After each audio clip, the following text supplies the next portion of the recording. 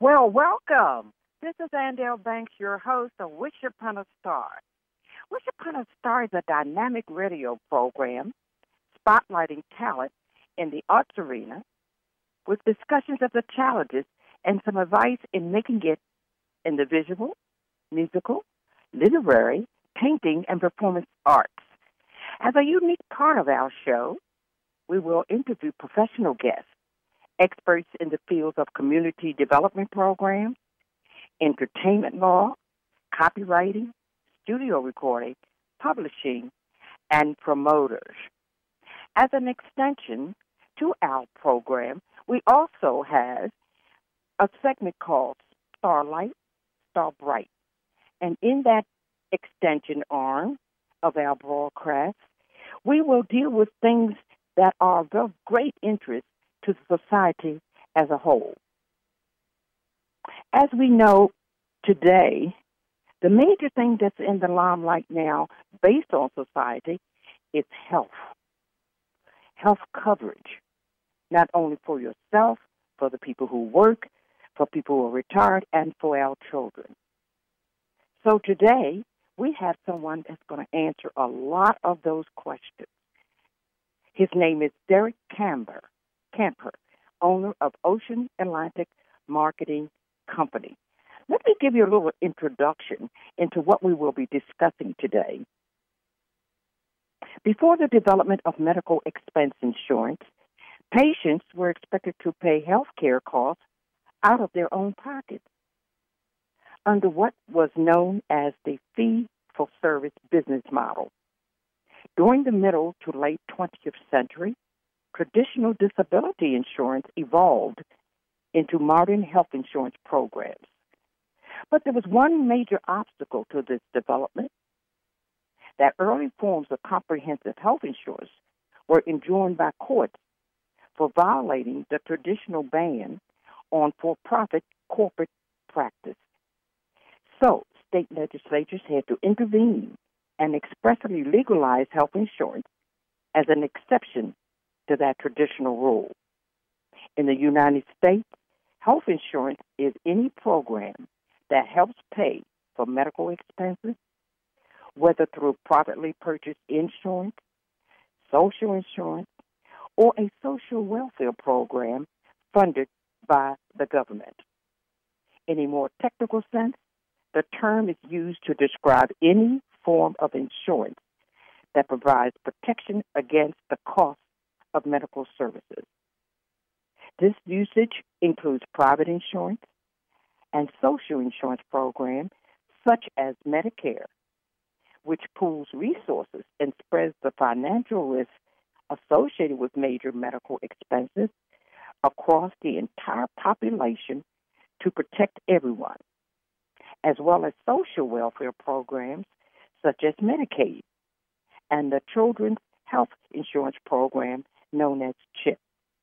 These all provide assistance to people who cannot afford health coverage.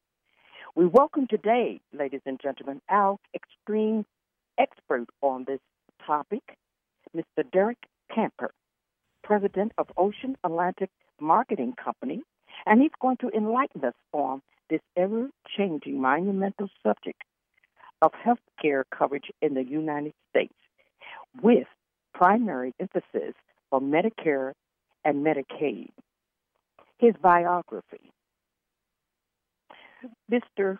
Derrick Camper is from Baltimore, Maryland, and attended Baltimore City Public School, graduating from Walbrook High in 1977. He also graduated from Morgan State University in 1983 with a BS degree in physical education. Mr. Camper joined the Air Force Reserves and was a medical service specialist.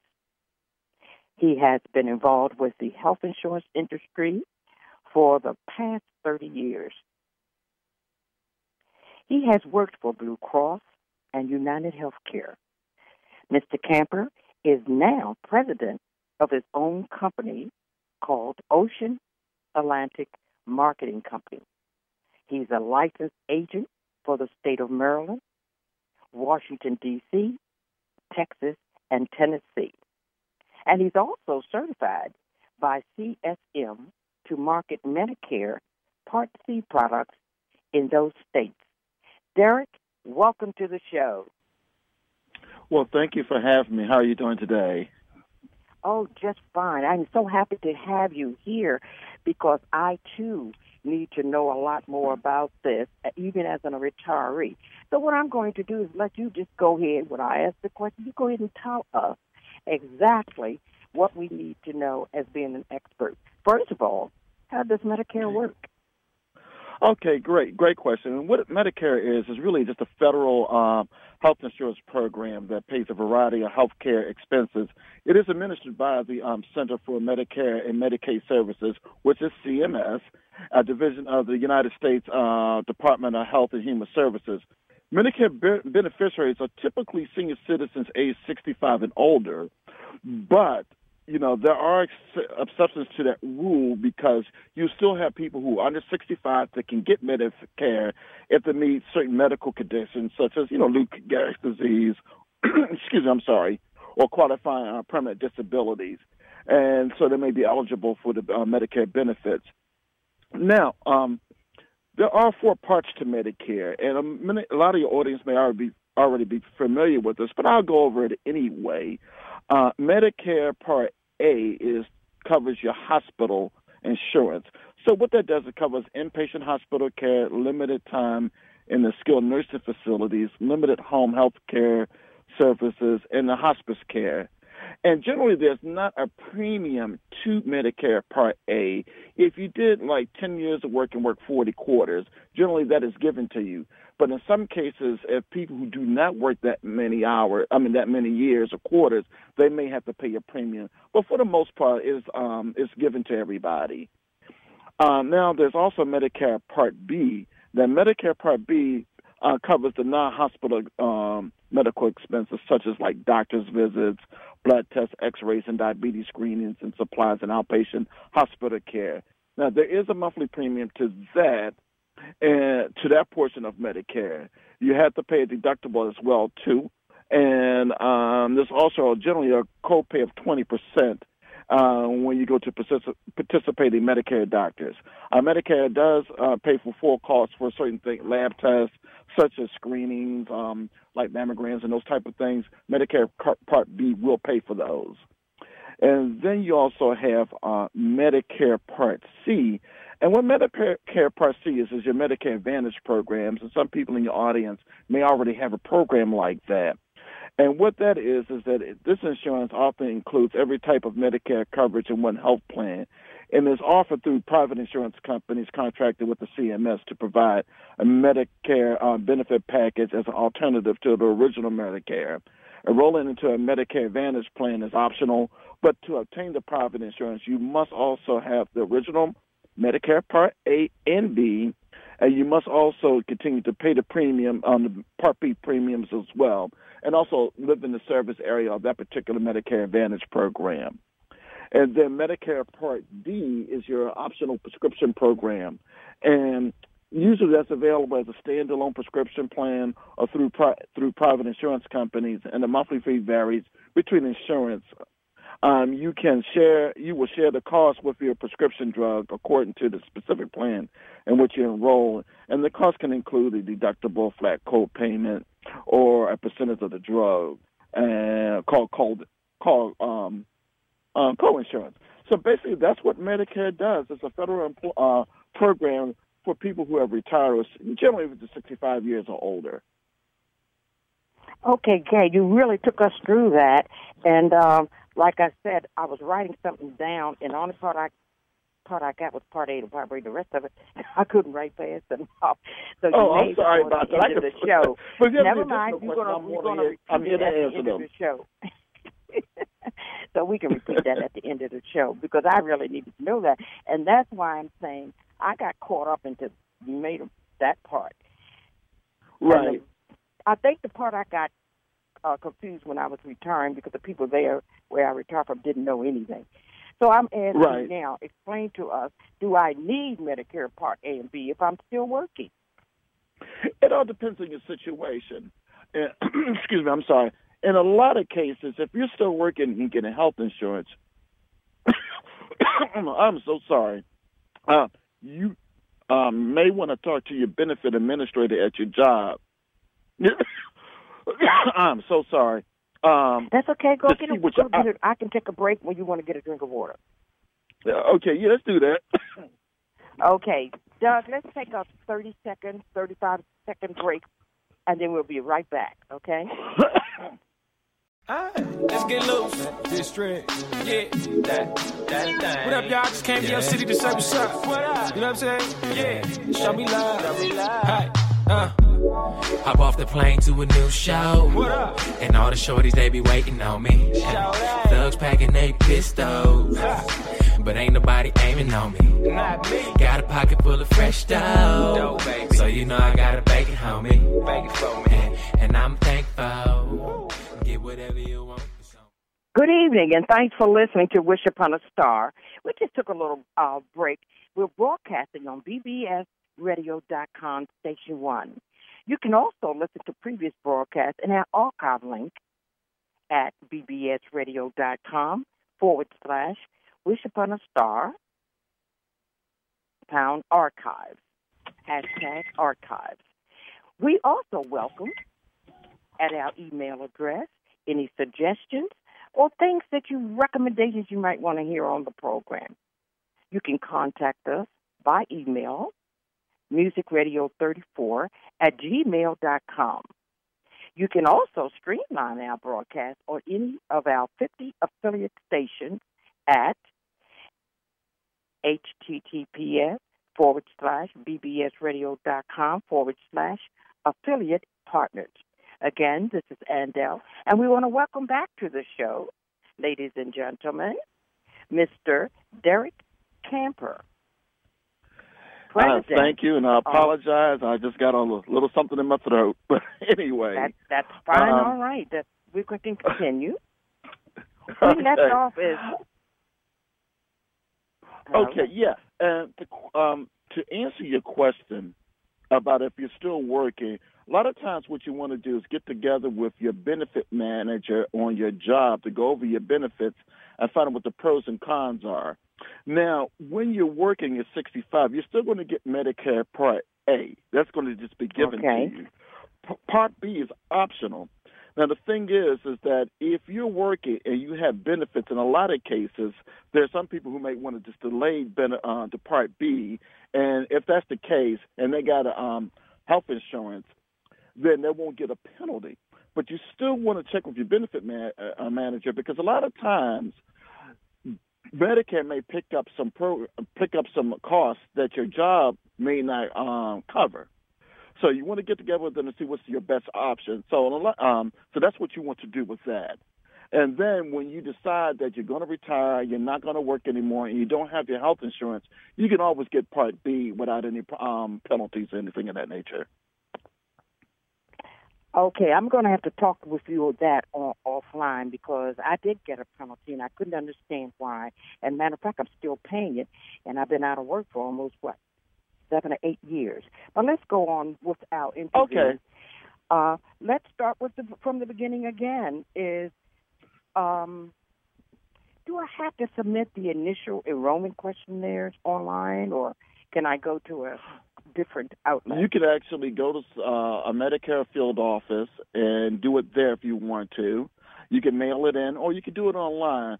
Now, of course, online, if you do it, it's a little bit more efficient, and you would get it processed faster. But if you're not comfortable doing it, by all means, you call the Medicare office or mail it in. You can do it either way. Okay. Right on that same token, where are the Medicare initial enrollment questionnaires? Where can I find them? Okay, what you can do, you can go to Medicare.gov. Okay. And then you can find the information there, and the questionnaire is there. Now, if you're not online, then you can always call them, and they'll mail it out to you. Okay. Call who? Oh, Medicare, and I have the number right here. Okay. All right. Now, if you need to call Medicare, what you do, you call 1-855-798-2627. 79 8 2627. Okay, just for clarification, the number is 1-855-798-2627 in order to get the questionnaire, because a lot of right, our and they were listeners, more than happy to help they you may out. be getting ready to retire, and so it's good to have this information beforehand. Right. Okay, what is the Medicare special enrollment period for the working age? Medicare special enrollment period is that, say, for instance, just like we were working, you were working in the last scenario. Okay, usually with that, and you retire, then you have a certain amount of time in order to get Medicare and also get your Part B. And if you wanted to do like a Medicare Advantage program, you have a certain time to do that, generally within 6 months of retirement.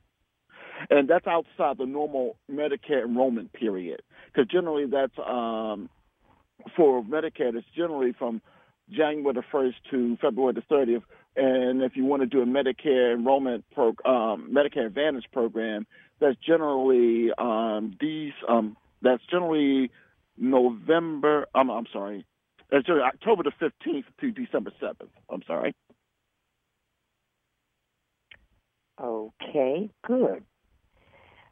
Again, like I said, I had a little problem with this, and I think this question may have covered what you just said, the period.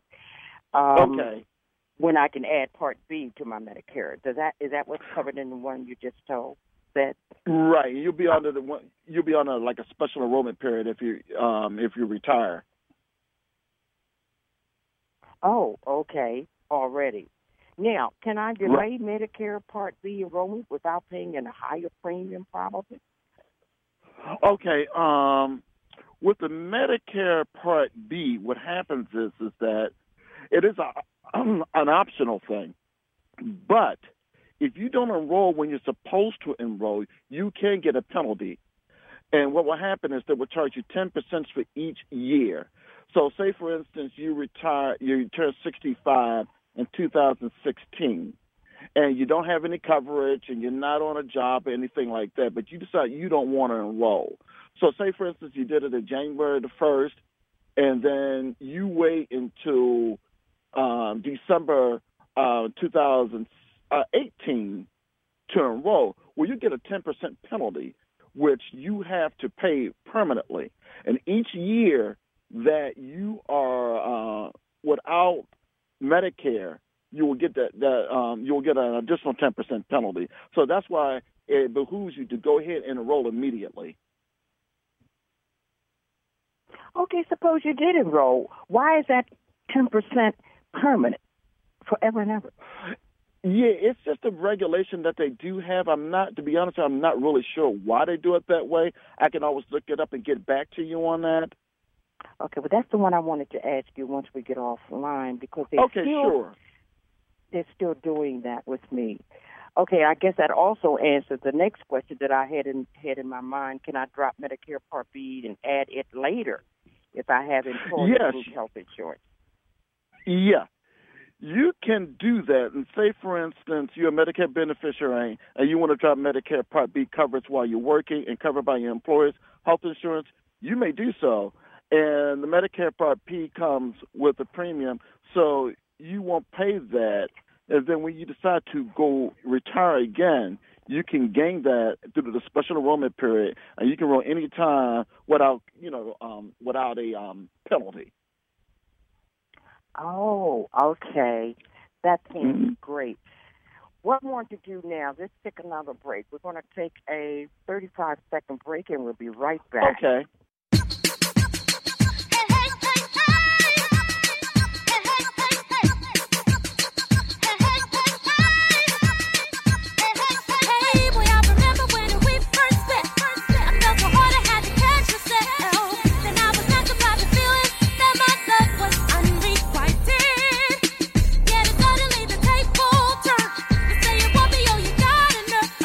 Did you expect me just to wait around till your heartbeat came ignited? Welcome back. And we have the most important aspect of our show in our segment that we call Spotlight. We were talking about insurance. And many of you already know that the last president's insurance program was supposed to help poor people with their insurance. But now we find that a lot of that is being cut. So we have an expert with this, Mr. Derrick Camper, president of Ocean Atlantic Marketing Company. I just want to read a little something, ladies and gentlemen, that is out there about Americans and health insurance. And it says that even though different health insurance provides different levels of financial protection, and the scope of coverage can vary widely, with more than 40% of insured individuals reporting that their plans do not adequately meet their needs. And this was as late as 2007. Do you have any comment on that, Derrick? I'm not really sure about that yet. I'm still trying to absorb it. Oh, okay. Well, what about the share of Americans without health insurance? Yeah. Is there a percentage that you can relate to? Yeah, and I can tell you that with the individual market, there's a lot of people who still don't have health insurance. And this is not Medicare. This is like below 65. Yeah. And they need to get something. And right now, the way the current administration did, there were certain subsidies that people used to be able to get that they're no longer be able to get. And sometimes the state will step in and pay those subsidies. But they got rid of the original mandate where everybody had to get health insurance. So now you're going to probably see some of the uninsured go up right now. But right now, Obamacare is still alive and active in a lot of states, and people can still get their health insurance, and it behooves them to get them. And here in the state of Maryland, they can still get the subsidies. Now, there's only 2 or 3 players left in the state of Maryland, and the other states I'm not really sure about. In some, there may be 1, and some there may be 3 or 4. But it still behooves them to get that insurance because they're going to need something. And the state of Maryland will subsidize it depending on what the income is. Okay, well, also under that auspices, did the Affordable Care Act of 2010 help these individuals get health insurance? Where the government yes, they did. As a matter of fact, in a lot of cases, the rate of uninsured went down because of the Affordable Care Act. And a lot of people who ordinarily could not afford insurance were able to get it. And what was good about it, it was portable.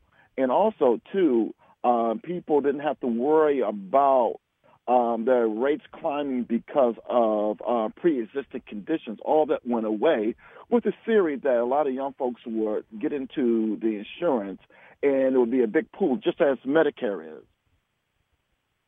Oh, okay. A lot of people have been buzzing, and they're looking towards how these other countries have coverage for their citizenry without cost. So, I mean, the buzz is it's a bleak outlook for health care for Americans based on projected high-cost growth and government decreased spending on the national health expenditure. Give us a little background on that, because I think I'm in that category, because they've gone up on my insurance like, unbelievable. Okay, yeah. And here's what happened with the other countries, say like Canada or Germany. They have what you call socialized medicine, or like to say national health care. And a lot of the premiums come out of their taxes. So in those countries there, so if you get hurt or something like that, it's already going to be paid for. They may have some co-pays depending on what country that you're in. In the United States, the closest thing that we have to those type of things is Medicaid and Medicare. And a lot of people are now proposing, like Bernie Sanders, that they should make and Ralph Ellison from Michigan, that they should make Medicare for all. Of course, it's stalled in Congress. Congress doesn't want to do it. And there's a lot of things that, as you know, goes on because a lot of the private insurance may not want to deal with that, or a lot of people have philosophical differences between that. So it's still a struggle in that sense that national health care, I think, will eventually come, but it's not going to come anytime soon. Okay.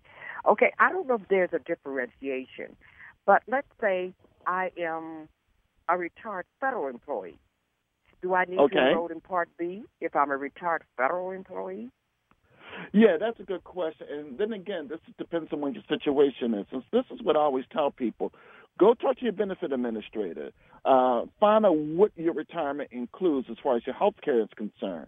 In some cases, you may not need Part B. In other cases, you may need it. And in a lot of what will happen is they'll sit down, talk to you, and in a lot of cases, what will happen is that they'll tell you what the federal benefits cover and what they don't cover. And the Medicare, sometimes keep in mind, might pick up the things that the federal benefits do not cover. So you might want to get it. Then as it varies from agency to agency what they cover. So you really need to talk to your benefit administrator about that because they will be able to guide you a little bit better than I can because every individual and every agency is a little bit different. Okay. I'm going to read another quote from research about health care. And it says, national health expenditures are projected to grow 4.7% per person per year from 2016 to 2025. Mm-hmm. Public health care spending was 29% of federal mandated spending in 1990, 35% in 2000, and is projected to be roughly half in 2025. So what they're saying, just what you finished saying, that you check with your health care because you don't know how much you will be spending. And they're projecting 2025. Right. So the question is, at this pace, does this affect Medicare as well? Because they're saying the government is not going to be paying any more support. Well, I won't say that because I think, and this is just my own personal opinion, as far as Medicare is concerned, I don't think the Republicans or the Democrats or even independents really want to touch it. What they're trying to do, what Obama had tried to do, was to cut the cost of certain procedures and everything. And that's where you see a lot of the growth, a lot of the expenses because of the health care costs. So they are trying to contain those costs, not only just with the Medicare recipients, but just health insurance, period. Because it as you said and stated in your facts, it does rise and rise and rise. So they're trying to work on ways to cut these costs. Now, we'll say this, and like I said, this is just my own personal preference, is that other countries, where you have things like prescriptions and those type of things, they negotiate with these companies. That's okay. If you're going to bring in, say, for instance, a high blood pressure pill, in the United States, that pill might cost, as an example, $10 to $15 per pill. But let's say we take Canada. They try to enter the Canadian market. They have a healthcare administrator say, okay, look, you're not going to sell $25 a pill. You know, you got to come up with something better than that. And so they work with them to negotiate the price. And that was one of the main things that Part D had a problem with, is that the prescriptions, they gave the seniors prescriptions, but it didn't have the ability to negotiate the prices for them. So that's another way that the United States can help contain costs, but they're not doing it right now. Now, private insurance companies would do that. They do it all the time. And so, and the government needs to also negotiate on certain things like type of procedures and stuff. In other words, if you're going for, as an example, a hip replacement, and I'm just quoting the price. I'm not saying it costs as much, but say the hip replacement, the doctor want to charge like $5,000. The government should have the ability to negotiate that and say, well, no, not $5,000, maybe $2,500. And these are the things that they need to do to help contain costs. Right, but I've seen, even with some of my bills that I have, and I have a major health problem that is very expensive, and it'll put down, Medicaid will pay 80%, and you have to pay the rest. Or Medicaid don't want to pay all this. Now, what kind of nonsense is that? Okay, what it is, that's mostly co-insurance. And what happens is that, for instance, that sounds like Medicare Part B, where they do an 80-20 split. and that is your co-insurance. A lot of times Medicare will still negotiate with the doctors because they have a fee schedule. And so what they'll do to say, for instance, whatever major medical problem, if you didn't have insurance, it would be a lot more than what it is if you didn't have Medicare. In your case, what you might want to get is like maybe a Medicare Advantage program or a Medigap program to fill in those type of gaps. And they have programs out there like that. Now, with the Medicare Advantage programs, there may be some fees that you do pay, but it's not as much as, say, if you didn't have Medicare. With the Medigap program, you do pay a higher premium, but everything is taken care of. So, for instance, if you have 80%, the Medigap will pay that 20%, and they'll pay those fees and deductibles for you while you still have those programs and those type of things. So there are programs out there to help people with that. The thing is that sometimes the Medicaps can get a little bit expensive, and then so you will pay out your pocket sometimes. Not all the cases, but in some cases. And then with the Medicare Advantage programs, you literally pay sometimes zero to maybe some type of premium, but you have to stay within the network. So there's some pros and cons to both of them. Absolutely, and I've got another quote on that, and I can give an example when we come back.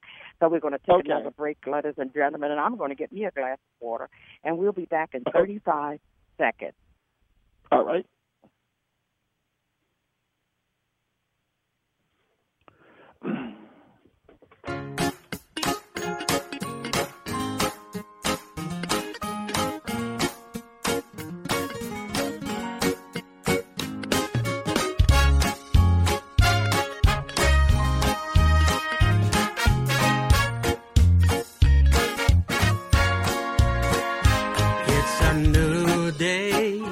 And the sun is shining bright.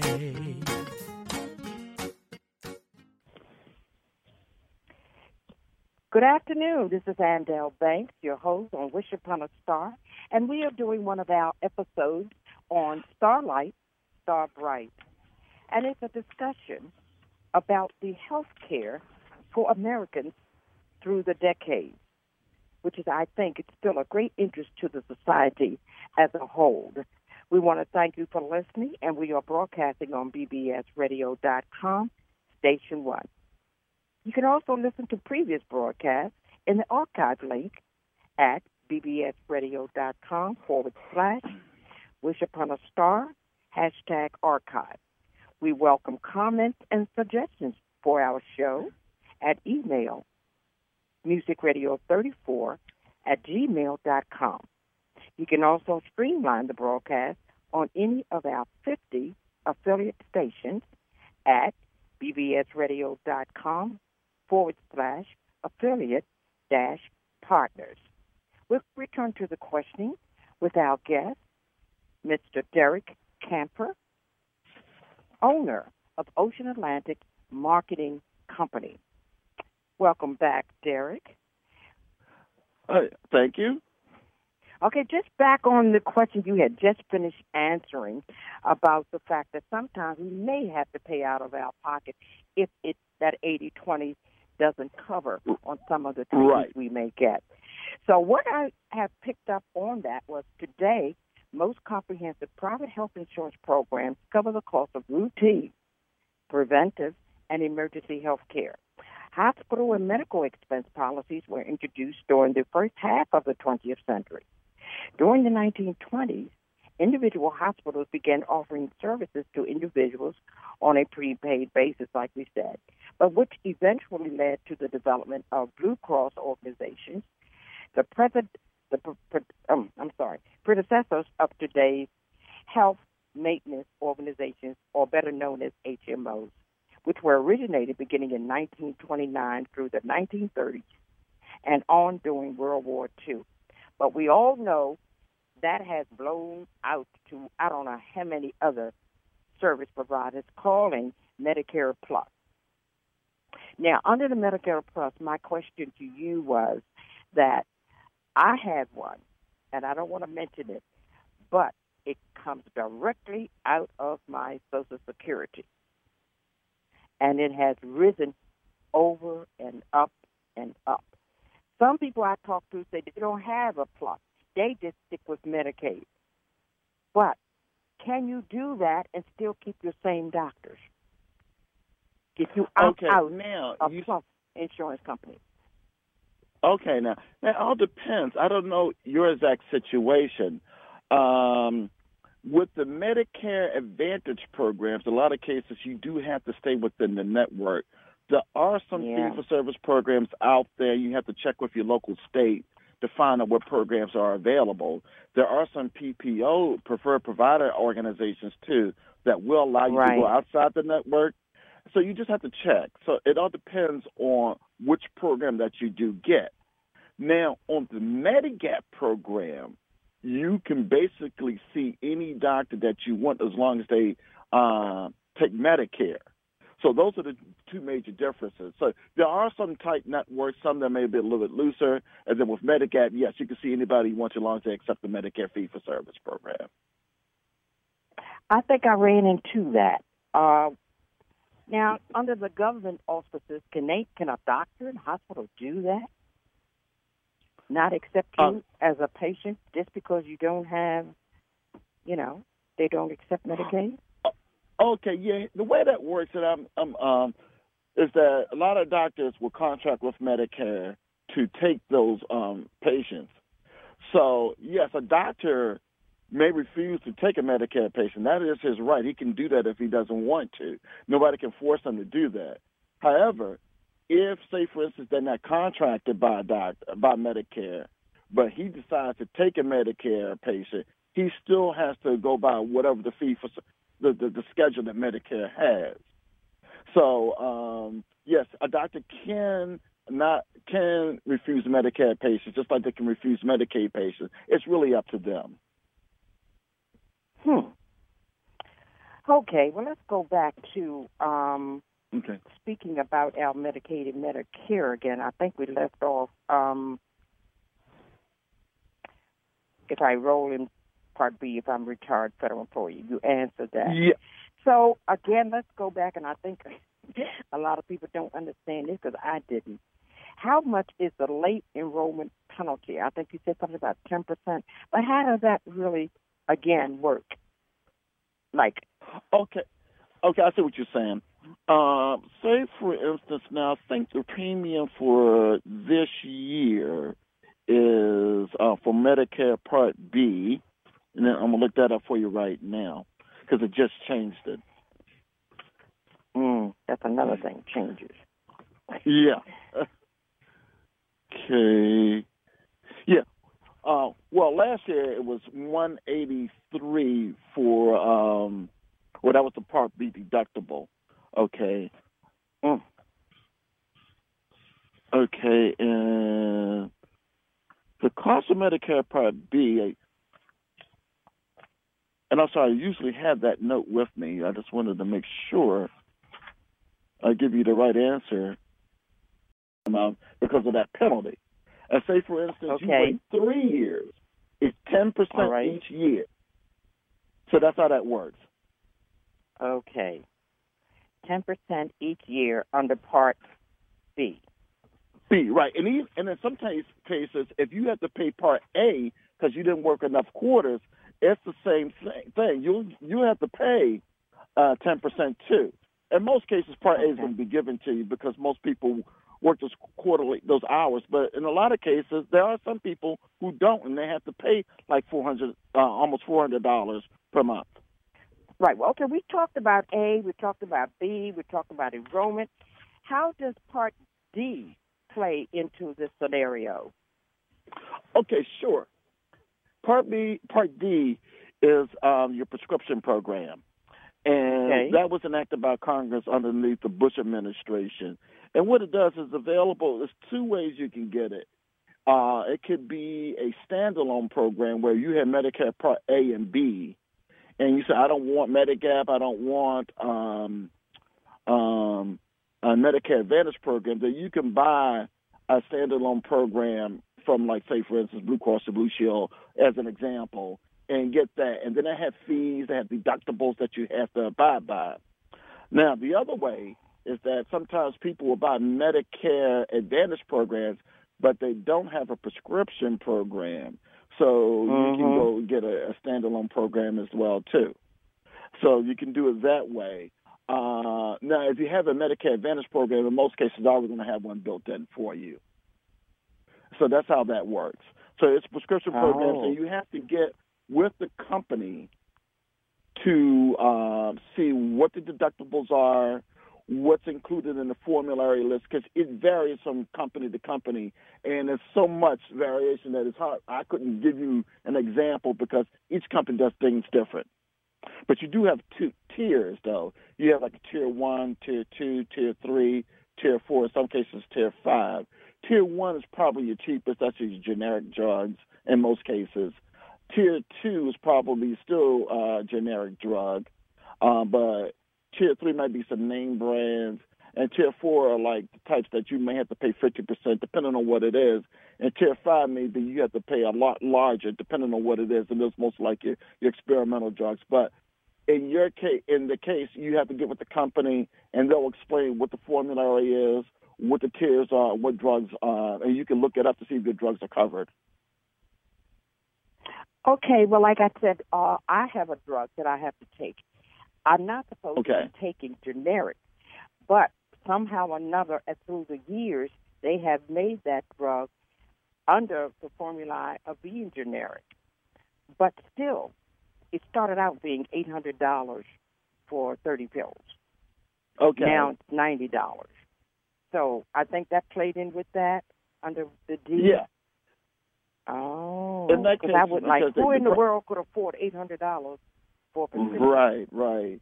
And a lot of times you have some of these drugs, they become off patent, and a lot of the generic firms will start making generic brands of that and everything too. Right. I will say one thing about your situation and other people's situations. In a lot of cases, a lot of people don't realize that they might be able to qualify for extra help programs through the federal government or the state, and which will help them pay for their prescriptions.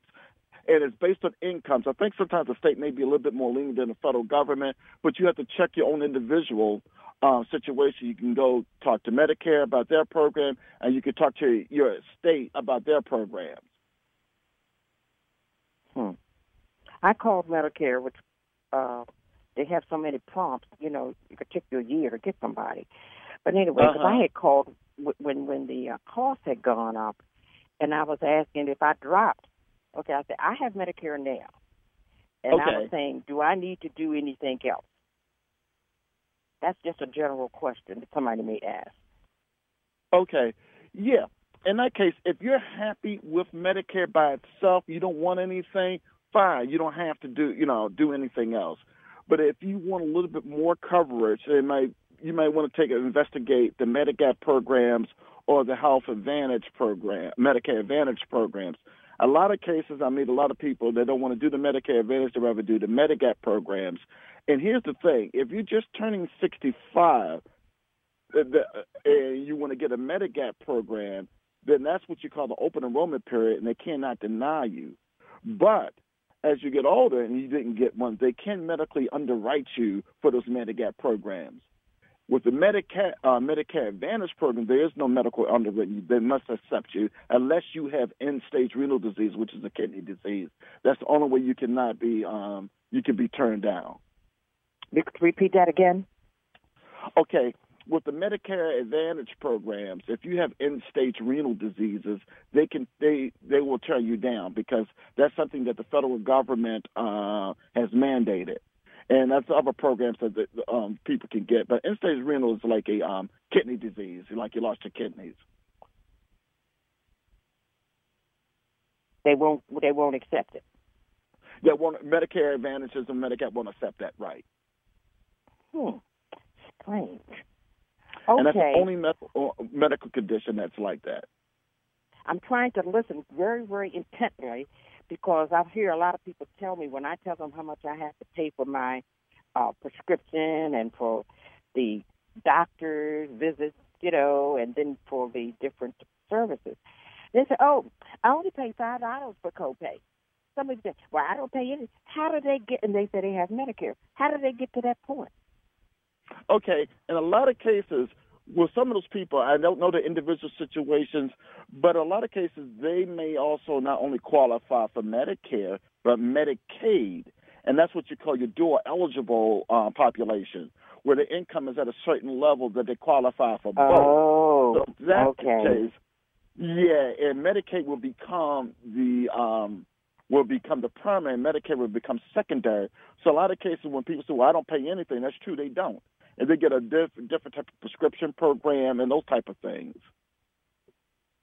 And that's based on income or something like that? Yes. And that's strictly income-based. Okay. How often can I change Medicare plan? Or can you change a Medicare plan? Oh, yes, you can. And normally what you do outside of special enrollment period, during the open enrollment period, you can change your Medicare plan. And open enrollment is October the 15th through December the 7th, where you can make changes. You can go to a Medigap program if you want to. You can go back to you can get a Medicare Advantage program if you want to, or you can just disenroll from a Medicare Advantage program and go back to original Medicare if you want to within that period. So you can make changes within that particular period of time. There's also, since we're on that subject, a disenrollment period as well, too. Say, for instance, you decide that you signed up for a Medicare Advantage program, but you decide, I don't really want this. There's a period between, let me get the dates for you on that. I know it ends February the 14th, and I think it's January the 1st to February the 14th. You can actually disenroll through January the 1st to February the 14th, you can disenroll. And you can go back to original Medicare. Oh, okay. But we would have to look into that because that's something you would have to look in and understand the procedure for that. Another thing, on a lighter side, we were all at dinner over the holiday, the Easter holiday. And somehow the subject got to mental health for some strange, because I think some people, when they get older in your family, you think there's something wrong with them. So does Medicare, and we just jokingly said back in maybe the 20s or 30s, you could, if you found somebody that looked a little mental, you could get $40 if you had them committed. So how often does Medicare cover mental health care? Okay, sure. Medicare does actually cover mental health care, and they do it in both Part A and B, and that includes certain coverage for mental health care when it comes to the Medicare assigned providers. So what happens is, and you can also go online to get some of the things that that they do cover. But if you got to do inpatient, just like if you get sick, they'll cover the inpatient hospital mental care, including room, meals, nursing, and other related services. And then they can receive a general hospital or a psychiatric hospital. You can get all this from them. I'm sorry. And Medicare has a limited amount of 190 days for inpatient care. And that's the same thing if you got sick, too. It's 190 days and limited. And a benefit period, the day that you're admitted as a hospital inpatient in 60 days in a row has passed since you have received inpatient care. Your Medicare Part A for mental health cost care. And what that is that if you go into the hospital, there's a $1,316 deductible, and that was in 2017. And then for the first, for your benefit period, and from day 1 through 60, you pay no co-insurance. And then $329 of co-insurance for days 61 to 90. So that's how that works. It's just like if you're in the hospital. And does that make sense? Did I explain that right to you? Yeah, but the other part of that was what I was going to ask. Let's say you just want to go and talk to somebody, not necessarily a psychiatrist, maybe an analyst or a family counselor. Would Medicare cover that? Yes, that would be covered under Part B.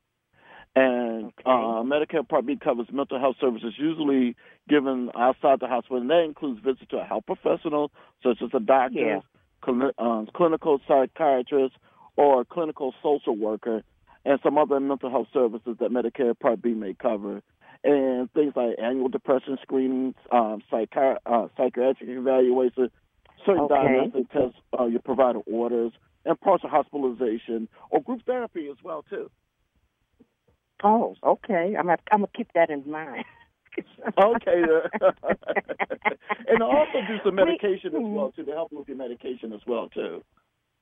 Right. We talk about all the way through, very well done, about the Medicare and Medicaid Part A, very, very, and people can go to the archives and listen to this all over again as many times as they want to.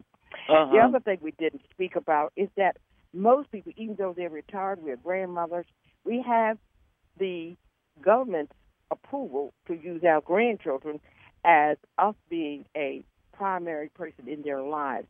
So what is related to the coverage of CHIP or the children's part of the insurance? Can they come under your Medicaid or Medicare program? No, not Medicare so much, because Medicare is primarily something that you put into when you work. So the thing is that you have to do 10 hours or 40 quarters. So that's something that they put in. Now, CHIP, I'm not too familiar with that, but I think that's more on the Medicaid side, where it's basically based on income. So what they'll do, they have to go to the social service worker, and then they can explain that program to them. Right. Okay, let's say there are other certain things that we might need under Medicare that we have. Contact numbers for, where can you find all that? You need a dentist, an ophthalmologist, a chiropractor. We could still get those services under Medicare? No, not the dental and vision. I think there's certain things in chiropractic, and I have to look that up, but I think there's certain parts of chiropractic that may pay for, but I'll have to look that up for you. Now, here's where the advantage of Medicare Advantage programs come in, because a lot of cases, they will offer those services. They will offer the dental, they will offer vision, and they will offer chiropractic services. So that's something that if you want those things, you might want to investigate a Medicare Advantage program. Oh, so I'll have to make sure that our listeners pay close attention to that, because even though some of us are retired, we're not old and decrepit or anything, but we would like to keep up our health by preventive. Right. And these are some of the things that I was wondering, did Medicare actually cover? Right. So they do. Right, and like I said, they won't cover the dental or vision. And chiropractor, I have to look. I think they do, but I'm not 100% sure on that. And I can get back to you on that. Sometimes we do have problems with our knees and our back and, all that sort of thing. Yeah, right. And I think that the only thing that Medicare covers as far as dental is concerned is emergency. If you got into an accident and your teeth got messed up, they will cover that. Okay. What we're going to do right now, Derrick, is we're going to go over some things that you said. Number one was how you get the questionnaire for the initial enrollment. That was 1-855-798-2627. And most importantly, if people still have questions, where can they reach you? Give us all that information, email, telephone number, and whatever. Okay. 749-5449.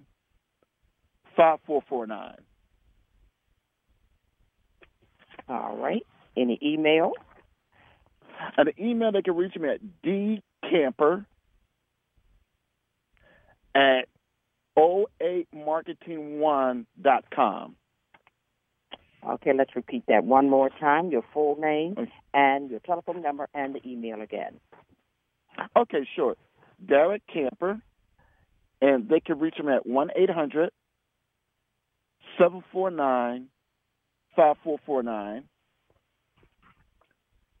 And my email address is dcamper@08marketing1.com. Excellent. Okay. Derrick, and I just want to give go ahead. Oh, I just want to give you one more number for you people who are hearing impaired. Okay. And that's 1-855-797-2627. That's the Medicare.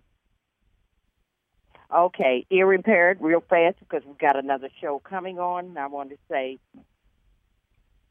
hello? Yeah, I'm here. Okay, ear impaired. And that was real fast?